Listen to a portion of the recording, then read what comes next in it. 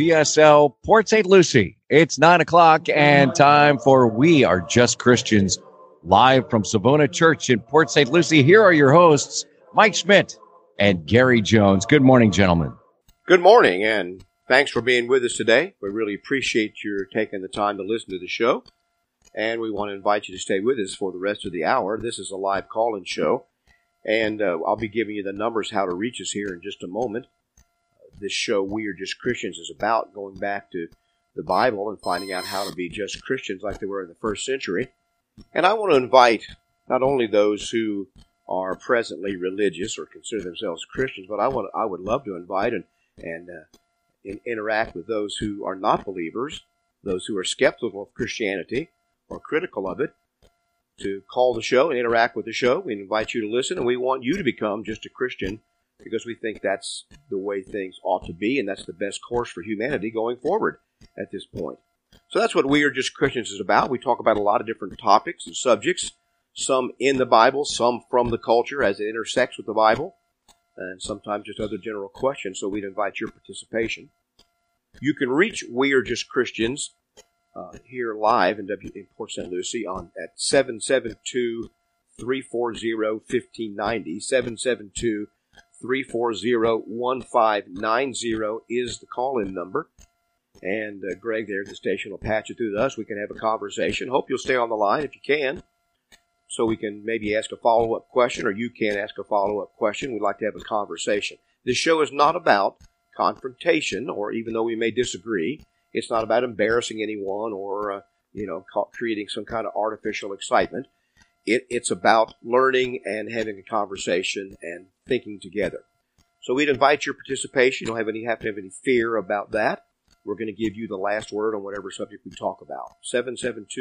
772-340-1590 is how you reach us by phone. If you'd like to text us, you can do that this morning, and we'll try to respond to those texts live on the air if we can, if it's possible. You can reach us. There's two text numbers, one for me, Mike Schmidt, and one for Gary Jones. How you doing, Gary, by the way? Well, I'm here today, Mike. I don't think Gary's feeling top of the line today. He's been having some health issues, but he's here, and we really appreciate that. But you can reach me by text at 772-340-1590, 772-340-1590, and you can reach Gary. I just gave you the wrong numbers. Sorry, I gave you the call-in number again. I usually do it the other way around. The text number for Mike is 772-260-6120, 772-260-6120. And the number for Gary Jones is 772-260-6220, 772-260-6220. It's kind of amazing thinking about it. When you do it so long as I public speaking, things like that, Gary, you don't realize that your brain is ahead of your mouth, and you don't always actually hear what you're saying because you think it and then you're supposed to say it. And so sometimes you're thinking one thing, but your mouth is saying something a little bit different. Well, and that it happens apparently quite often. Well, that's the trouble with a lot of us is our brain is, our mouth is ahead of our brain sometimes. Yeah. I think in this case, my mouth is behind my brain. I'm not hearing what I'm not paying attention because I'm having to think about two or three things at the same time. And, it's different. I did a radio show in another city up north for a few years, and it was not live. It was reel-to-reel tape recorder. But I wanted to make it more like a live show like this and talk like I wasn't just, giving a dull lecture. And so I'm sitting in a small soundproof room. The tape recorder is probably 18 or 24 inches from my face going around, and there's nobody there. And so you're not quite as distracted as you are here. I'm looking at Gary. We've got our computer stuff in the room. On my computer screen are 4 or 5 windows open showing various things, and there's a tape, and there's a audio mixer and blah, blah. We've got notes and stuff like that. And so my brain is like a squirrel in here, going all over the place. Anyway, we're glad that you're with us. Hope you'll give us a call, 772-340-1590. Now, and we'll give you some other information, how to get a hold of us, how to listen to this show off the air or listen live in other ways here in a little while. But right now, let's get started on something. Well, we had a question that came in a few weeks back. We've taken back 3 questions out of this email that we got. And one of the comments made in the email was that they would like to see us spend a little time talking about how someone could find this New Testament church, or what, I would phrase it, what are you looking for when you're looking to find a New Testament church, not just one that's some historic denomination or one that's a tradition because your grandparents went there, but when you're trying to find what's really there that has roots in the Bible, how would you find that? What would it look like? And I can tell you off the top of my head that you're not going to find that by looking in the phone book particularly, or sometimes you can't find it by looking on a sign, and you're not going to find it just by asking people to raise their hands and get a majority vote of what churches they like.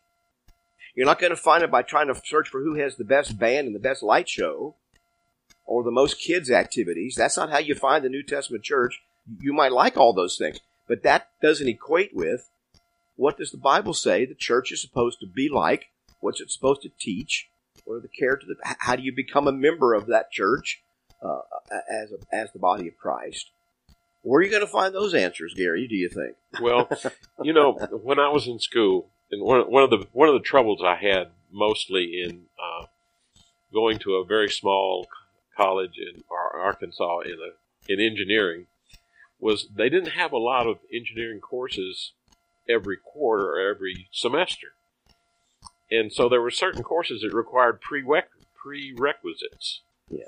And if you didn't have the prerequisite and that course came up, you couldn't take the course. And you had to, basically, if you were out of sync with the way they ordered things, it was difficult. It cost you a lot of time. And sometimes that really hurt people that had been to another school because they hadn't had that yet, or they were on the same course. Yeah, I lost about 10 hours of analytic geometry and calculus that I had to take over again when I went to a Louisiana school to finish up my degree. Right. But anyway, what I was going to say is, Mike, there is kind of a prerequisite for recognizing the church. And try this on, but I think the prerequisite for recognizing the church is knowing what is in the Word of God. Yeah, that's where I was going with that. First of all, you have to be willing to say, I'm going to go to the Bible and I'm going to find out what the Bible says about the church and about becoming a Christian, and that's what I'm looking for. And we have people do that from time to time. Most people simply decide what they want, what they like in their own mind, and then they go find that.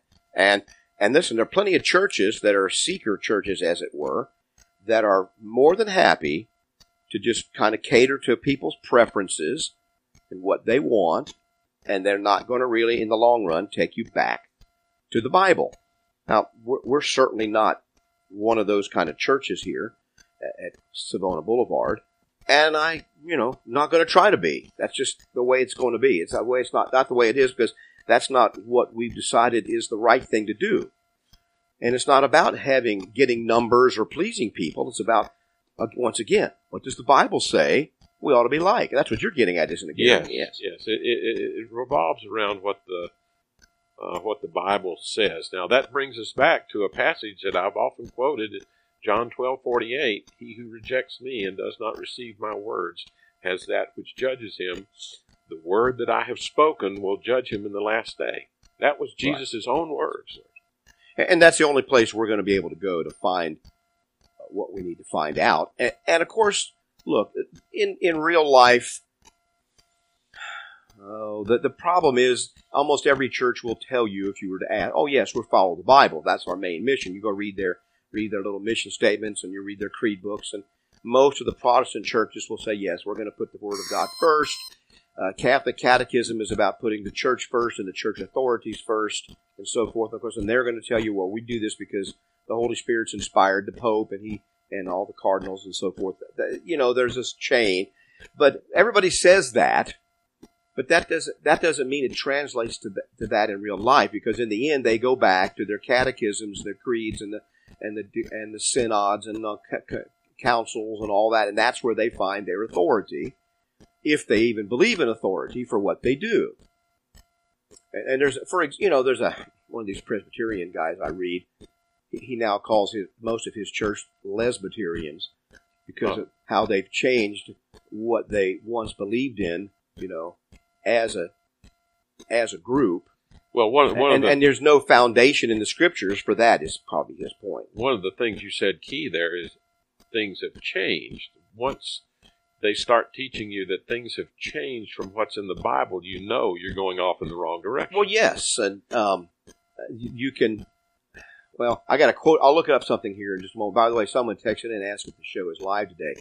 I don't know what's going out over the air, but there is a Skype problem, so it might sound different because Gary and I are sitting here holding a cell phone between us, right? Waiting for Skype the radio station to get the Skype problem figured out. Hopefully they can. They're working on it as we speak. So if it sounds a little bit hollow, we're not in a fishbowl or a stock tank. Gary and I are sharing a cell phone connection. We're not out in the yard. We are in our regular place, but that's the best we can do this morning, and it kind of came up at the last minute. So that's how it works. But I appreciate you. I hope we're live. We are live if this is going out onto the air, and I believe it is. So in any event. Well, the thing I was going to say is Hebrews 11 and beginning in verse 5, I believe, or actually verse 6. It says, "But without faith it is impossible to please him, God. For he who comes to God must believe that he is, and that he is a rewarder of those who diligently seek him." Now, one of the things that I keep trying to emphasize, and I believe Mike does, I believe you do too, Mike, is that it's a personal responsibility. It's not something that you can leave to someone else. Right. You go to a hospital and you may need surgery, and you leave that to the trained person. But this is something that you personally are going to stand before God. That's something you should not be leaving to someone else. Right. You're going to have to answer for the things that you do. Now, that is not a politically correct statement in our society today. Right. Responsibility is not taken, but the Bible does teach that the responsibility ultimately for our actions will be ours. And that's another one of those things that, if you start talking about, we could key into. Well, I've got a statement here. Comes from a standard manual for Baptist churches. Might illustrate what you're saying, Gary. Now, this is an older manual to how to start and run a Baptist church, and of course, there's about 25 different varieties, and so that's part of it. And there's some specific subject under consideration, but I think this illustrates the point that we're making very well about churches. If you go read what churches say about themselves, and I'm sure these Baptist churches are exactly the same way, you're going to say, well, they believe that we should follow the Bible and the inerrant Word of God and all that. And I'm all good with that. That's right. But listen to this statement from the Standard Manual for Baptist Churches, Edward T. Hiscox. "It is most likely that in the apostolic age, when there was but one Lord, one faith, and one baptism," he's quoting Ephesians 4, "and no differing denominations existed, that the baptism of a convert by that very act constituted him a member of the church and at once endowed him with all the rights and privileges of full membership." So he's saying, back in the beginning, in the apostolic age, there weren't any of these denominations, and baptism was the door. In that sense, he says that baptism was the door into the church. That's what he says. And that's the way it was in the first century. And then you get this. "But now it is different." And there is the key. There it is. Now it's different. And while churches are desirous of receiving members, they are wary and cautious that they do not receive unworthy persons. The churches therefore have candidates come before them, make their statements, give their experience, and then their reception is decided on by a vote of the members. Now, I would ask how that was changed from something like 1 Peter 3 and verse 20, where it starts out, "Who formerly were disobedient when once in the divine long-suffering waited in the days of Noah, while the ark was being prepared, in which a few, that is, 8 souls, were saved through water. There is also an antitype which now saves us, baptism, not the removal of the filth of the flesh, but the answer of a good conscience toward God through the resurrection of Jesus Christ." Now, where in the Scripture was that changed? And I can't find any place where it was changed. No, and it's not. But he said that's what he's saying here. It was one way in the first age when there were no differing denominations. Now, that's what this show is getting at. We're trying to get back and do the things like they did at that time in the first century when there weren't any different denominations. The church was undenominational in that sense. We're trying to go back to that. It may seem impossible, but it's not. But that's the only source of unity, only place we can find unity. But now everybody wants to defend their own denomination, and so now the Baptist Church has its own way of deciding who's a member that is not found in the Bible. That's the key. The way of determining, we can talk to you about who can be a member of this church, who we would accept, and who we think the Lord would accept. And we're going to do that based upon what the Scriptures say about a person's belief and conduct. But they use an extra biblical standard, and this is a common thing. And I'm not picking on the Baptist church. I'm just saying this is just one. Every church every denomination, I should say, has these creeds or manuals, whatever they want to call them, that they have. You people that are listening that are members of these churches and denominations, you've probably never seen one, but that doesn't mean they don't exist. I've got a whole briefcase full of them. And basically, and they're all out there, and they all say things different than the Bible. Basically, I think one of them used to say faith only is the most comforting doctrine. Yes, the Methodist discipline says that justification by faith only is a most wholesome doctrine and very full of comfort. Yet James chapter 2 says just the opposite. It's not the same. It's not true. That's right. So here's where I come into the problem, and I go back to Ephesians 4, which we quoted earlier. I think it's Ephesians 4 and verses 4 and 5. In 5 he says, one Lord, one faith, one baptism. Now when did that change? When did God authorize that to change? Because the Methodist faith is not the same as the Baptist faith, is not the same as the Lutheran faith, is not the same as the Presbyterian faith, and the Presbyterian faith seems to be, straying off even further, like the guy said. So, how do we get back to one? The only way to get back to one faith that I can see, Mike, is Scripture. Right. Well, you take another area. I just happen to have this in front of me here, Gary. Another area where churches go off the track is coming up here in a week or so. I did a sermon a couple of weeks ago on what about Easter. Didn't get a good recording of it, so I'm going to have to redo that one. But I'll tell you about that recording, and you can listen to it if you want to. But a couple of quotes that I had in this sermon were from different historical documents. Here is Philip Schaff, one of the most famous historians of church history that there ever was. His huge work on the history of the Christian church is the monumental classic in church history.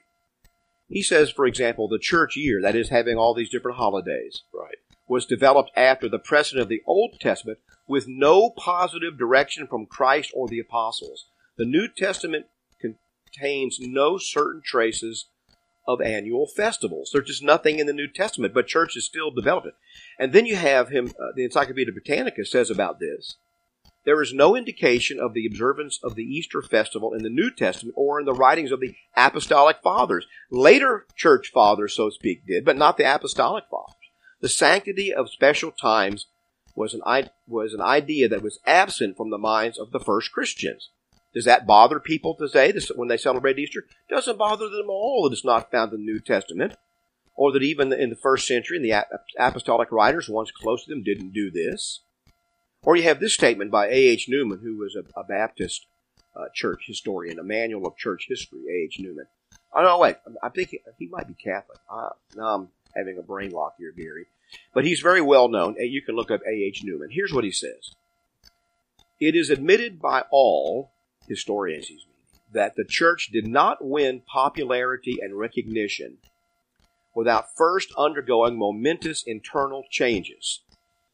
In life, in doctrine, in church organization, and worship, the churches of 313 AD were very different from the churches of 100 AD.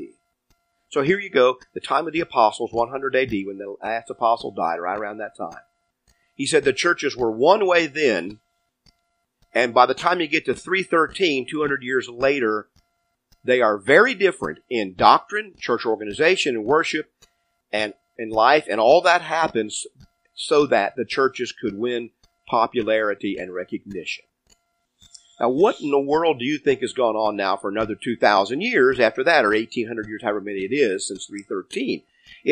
That's what happened early on. Church historians know this, that as soon as the apostles died off, people stopped depending on what they were saying and writing and began to insert what they wanted to do and what they preferred, and it made the churches more popular with the general population and society. And this is just the way it's been for all this time. This show is about going back to that first century, whether it's popular or not, and finding out what the New Testament says about life, doctrine, church organization, and worship. And if you've listened to the show, you hear that. Now, that doesn't mean we're right about everything that we say, and we welcome your comments on this. But I believe that's the right idea about this subject, how to do this. That's the right idea. But in deciding how we live our lives and what we do, as opposed to some creed developed by men, God is going to judge us on what is in the Scripture. And I think that's one of the things that you and I both came to the conclusion that this show should look to, is what is in the Scripture, which is what we keep saying. We keep coming back to that word that Jesus spoke is going to be what judges us in the last day. Yeah. And we have to go back to that. Exactly. Now, is that right? That's exactly right. Each individual is going to stand before God. I forget the passage, but he says every knee shall bow and every tongue will confess. And we're all going to be, and we're all going to be brought and asked to give account of the deeds done in the flesh.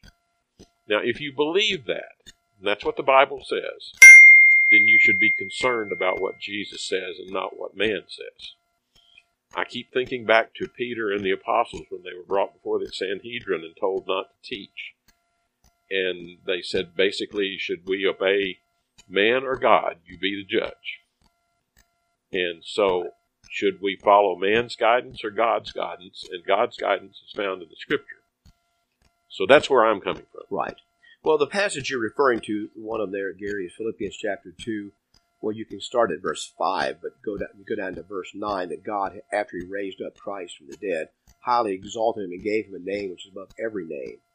And then verse 10 says that at the name of Jesus, every knee should bow, of those in heaven and those on the earth and those under the earth, and that every tongue should confess that Christ Jesus is the Lord to the glory of God the Father. That's why he was raised up. And I believe that even though, you can say, well, this passage doesn't explicitly say that, I think the implication is there's coming a time, whether you do it voluntarily or not, I mean in the sense of you beforehand it, all tongues and knees will bow and confess Jesus Christ. Whether it's today when it makes a difference or whether it's in the judgment day when it's too late.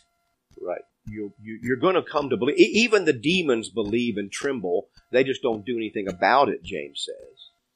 And so, it basically what that tells me, Mike, is no one is going to escape. Right. No one is going to escape that judgment. And he mentions what? He says those in heaven, those on the earth, those below the earth. What that's telling you is no one will escape this judgment. Now the other verse you mentioned, which one was it? You said that I'm on the tip of my tongue that we would all give account of the deeds done in the flesh. Yes. I'm sorry, Mike. I just don't have those references off the top of my head. Yes, and that is found. Give me just a second. I'll make sure that I'm right about this. I think it's in First Corinthians. Why can't I find it either here this morning?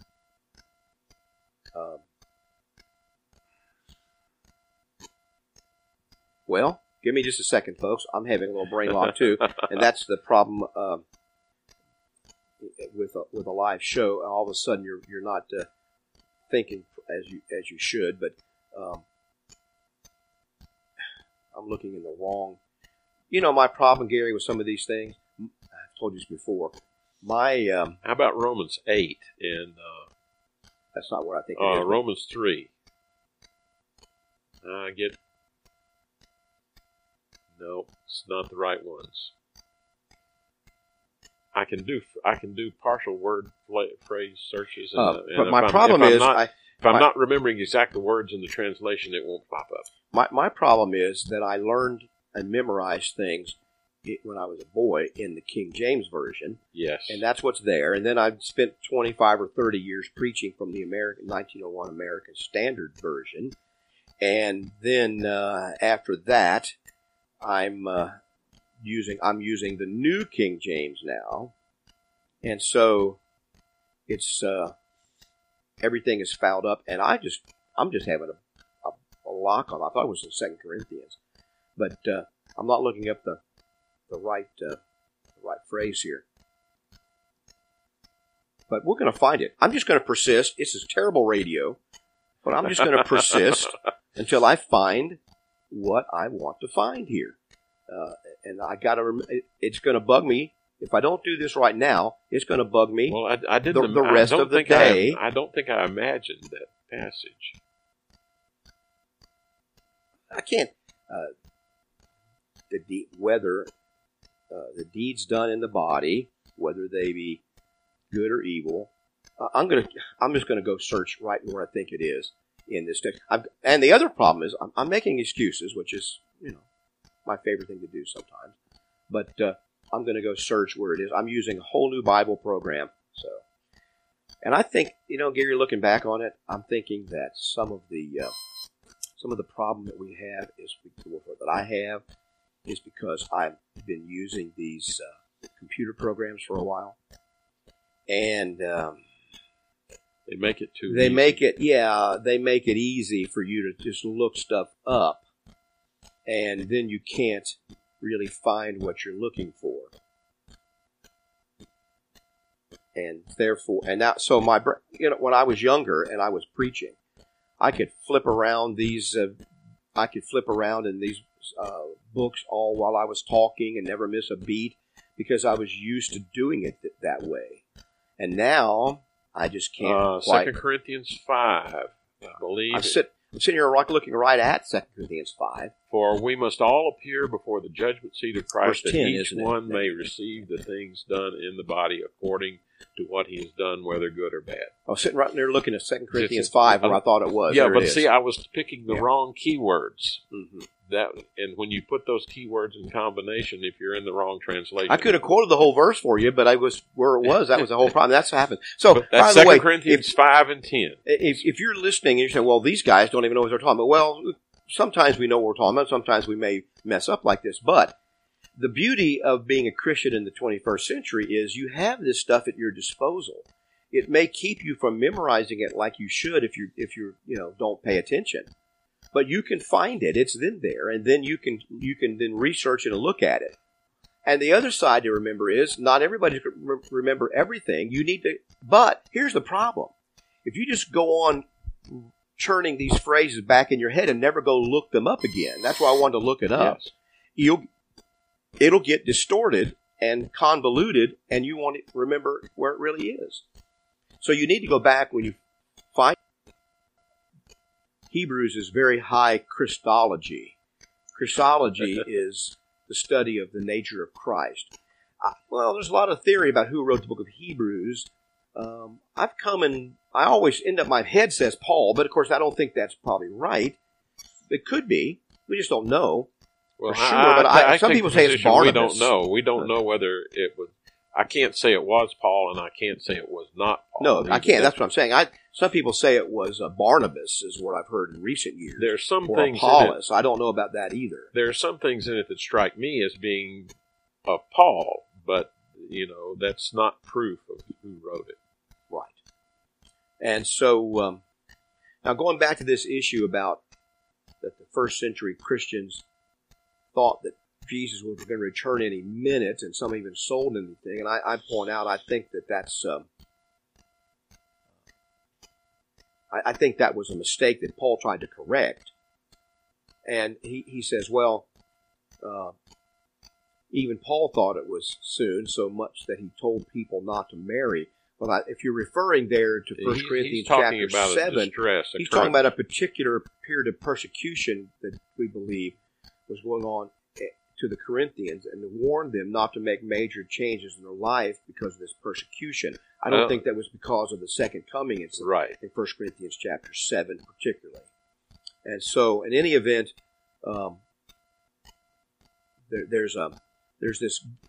there's always a gap between, at some point, always, there's a gap at times between what people think about what the Bible said, or these texts said at times, and what actually was being said by the people that wrote them. Sometimes there was either misunderstanding, and you can't just say, well, Christians thought this or Christians thought that, because there was a lot of variation in that. It's the point I always make about Old Testament. People all the time are growing up, well, what did the Jews in the Old Testament do? Well, I'll tell you what the Jews in the Old Testament did. Pretty much whatever they wanted to do. Right. Just like everybody today. There were very few that were faithful, and there were very few periods of time in Israel's history when they kept the law. Very few. It's astounding how little they kept the law, and how few of the people probably obeyed it for very long at all. But we're not worried about that as much as we are, what does the text say that they should have done? So I can't sit here and tell you the early Christians did everything right this way or that way. They're only an example when the Bible approves of their behavior, which it does sometimes. It disapproves of the behavior in other times. I have to go by what the text says I should be doing and thinking and believing. And there's not so much what early Christians did or what historians say or anything like that. And the symbolism there in basically when they didn't do what he said, there's some symbolism for what's waiting us if we don't do what God says. Right. He said he was going to take them out of the land. He said he was going to disperse them. He said he was going to destroy them. He said he was going to take them into slavery. All of these bad things came about. Why? Because they didn't keep his word. He said if they did keep his word, what would happen? They would prosper. They would be kept in their land. Right. They would abide forever. And basically, then they didn't, so then things happen. I keep coming back to this idea, Mike. We do not teach enough about what the Bible says about judgment. Yeah, probably not. It's just something people don't want to hear about, of course. Because it's not popular. It's not something people want to hear about. But and even if there are people who do not specifically believe in certain doctrines or what the Bible says in certain parts, that aspect of judgment has a benefit on society. If you believe that you're going to be brought to justice at some point, there are things that you're not going to do. I mean, I think it has an effect on our crime rate. And if it doesn't, then you really got to get rid of those people. Yes.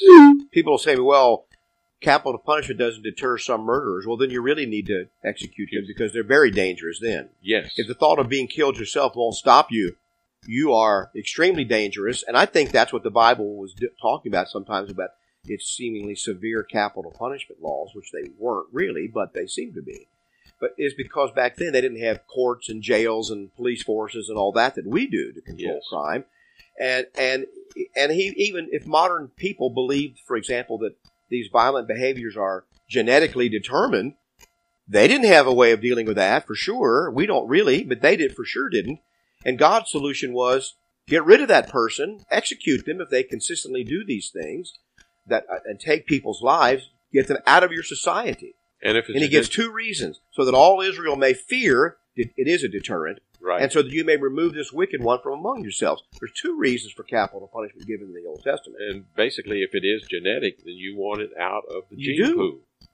So, the modern person thinks they're so enlightened, they're only confirming really how God was telling an ancient society to act about these things. And the truth is, most people will be and should be deterred by a judgment of God. Judgment or a judgment of God, whichever way it may be. We certainly need to be thinking about that. And when we bring before people's minds, as we try to do on this show, that there is a divine judgment that is coming according to the Bible. The judgment we worry about the judgment day. The judgment for almost all of us is going to come the day we die. Because the Bible says it's appointed, Hebrews 9:25, it's appointed a man once to die, and then comes the judgment for that man. So he's locked in. The picture in Luke 16 of the rich man and Lazarus there that Jesus told is a case where there was a great gulf fixed between the good and the wicked, and that gulf could not be crossed once they were dead. One was locked into torment at his death. The other was locked into blessing and comfort at his death. based on their behavior in the life that they had lived previous to that. And that is Jesus' teaching. That's as clear as a bell what it is. It's very troubling for most people because they don't want that idea. They want second chances now all the time, and they want second or third chances after death. And we got the idea that, good old boy Johnny had 15 affairs and drank himself to death, and yet he's just going to heaven looking down on the son's football games now from heaven. Well, I'm telling you, my friends, the Bible does not teach that at all. Okay. Well, the other aspect of this is... Nor are you hypocrites that go to church every Sunday and are sinners and fornicators. Well, and the other aspect of this is people object to this because this is punishment for something that I did. I'm not sure that it was in every way punishment. Basically, God says he's going to dwell with those who are of a humble and contrite spirit. What's not punished? What is punished? Well, basically that hell may not be every aspect of punishment. Basically, I think hell is separation from God. Right. It is a punishment. It is a punishment, but it's just the fact that if you're an atheist and you don't want to have anything to do with God, he's going to give you exactly what you want. God isn't up in heaven sitting around sadistically thinking of unique ways he can torment people and just to create some kind of sadistic pain. He's going to remove himself from those people's lives, and they're going to see real quickly all the blessings that they enjoyed because of God's goodness to them while they were alive and his patience and good with them, and they're going to be left with nothing. And that's the problem. And so it is going to feel like a fire, and the worm is not going to die. The worm of desire is not going to die, but will have no way to satisfy its desires. It's a place that, if we have any confidence in God at all, my friends, we need to believe what he says about hell. Jesus talked about it more than anybody else. It is a place that you do not want to go and contemplate going or risk going at all. And you need to take, and the thing is, you don't need to. It's so sad. Ezekiel said to Israel, "Oh, Israel, why will you die?" There's no reason for them to be punished by God. They could have enjoyed his blessings, and it would have been good for them. It would have made their lives better. But people today just insist on all of this debauchery and immorality and greed and envy as if they think that's what's good for people, and what's bad for people is living a humble, quiet life of obedience to God. It's astounding, but judgment awaits those who disobey the Lord. Well, I just keep going back to the many passages that relate to who does God dwell with, and he dwells with those of a humble and contrite heart. Yes, he does, and that means one willing to learn and submit to him. One willing to learn and submit to his what he's asking us to do. And then you find the joys of the kingdom. Right, and what he's asking us to do is good for us. It's not grievous, and that's right. It's all designed to be good for us. But it's not what we want. It's not what some people want. That's the problem. Yes, they're seeking something they can't even have. Well, Gary, our time is gone today. We appreciate those who have stayed with us through the broadcast and through those who've called in and texted in. We're really glad about that. We thank you. Let me give you some information about the show and about the church. You can find information about the Church of Christ on Savannah Boulevard at our website, wearejustchristians.com.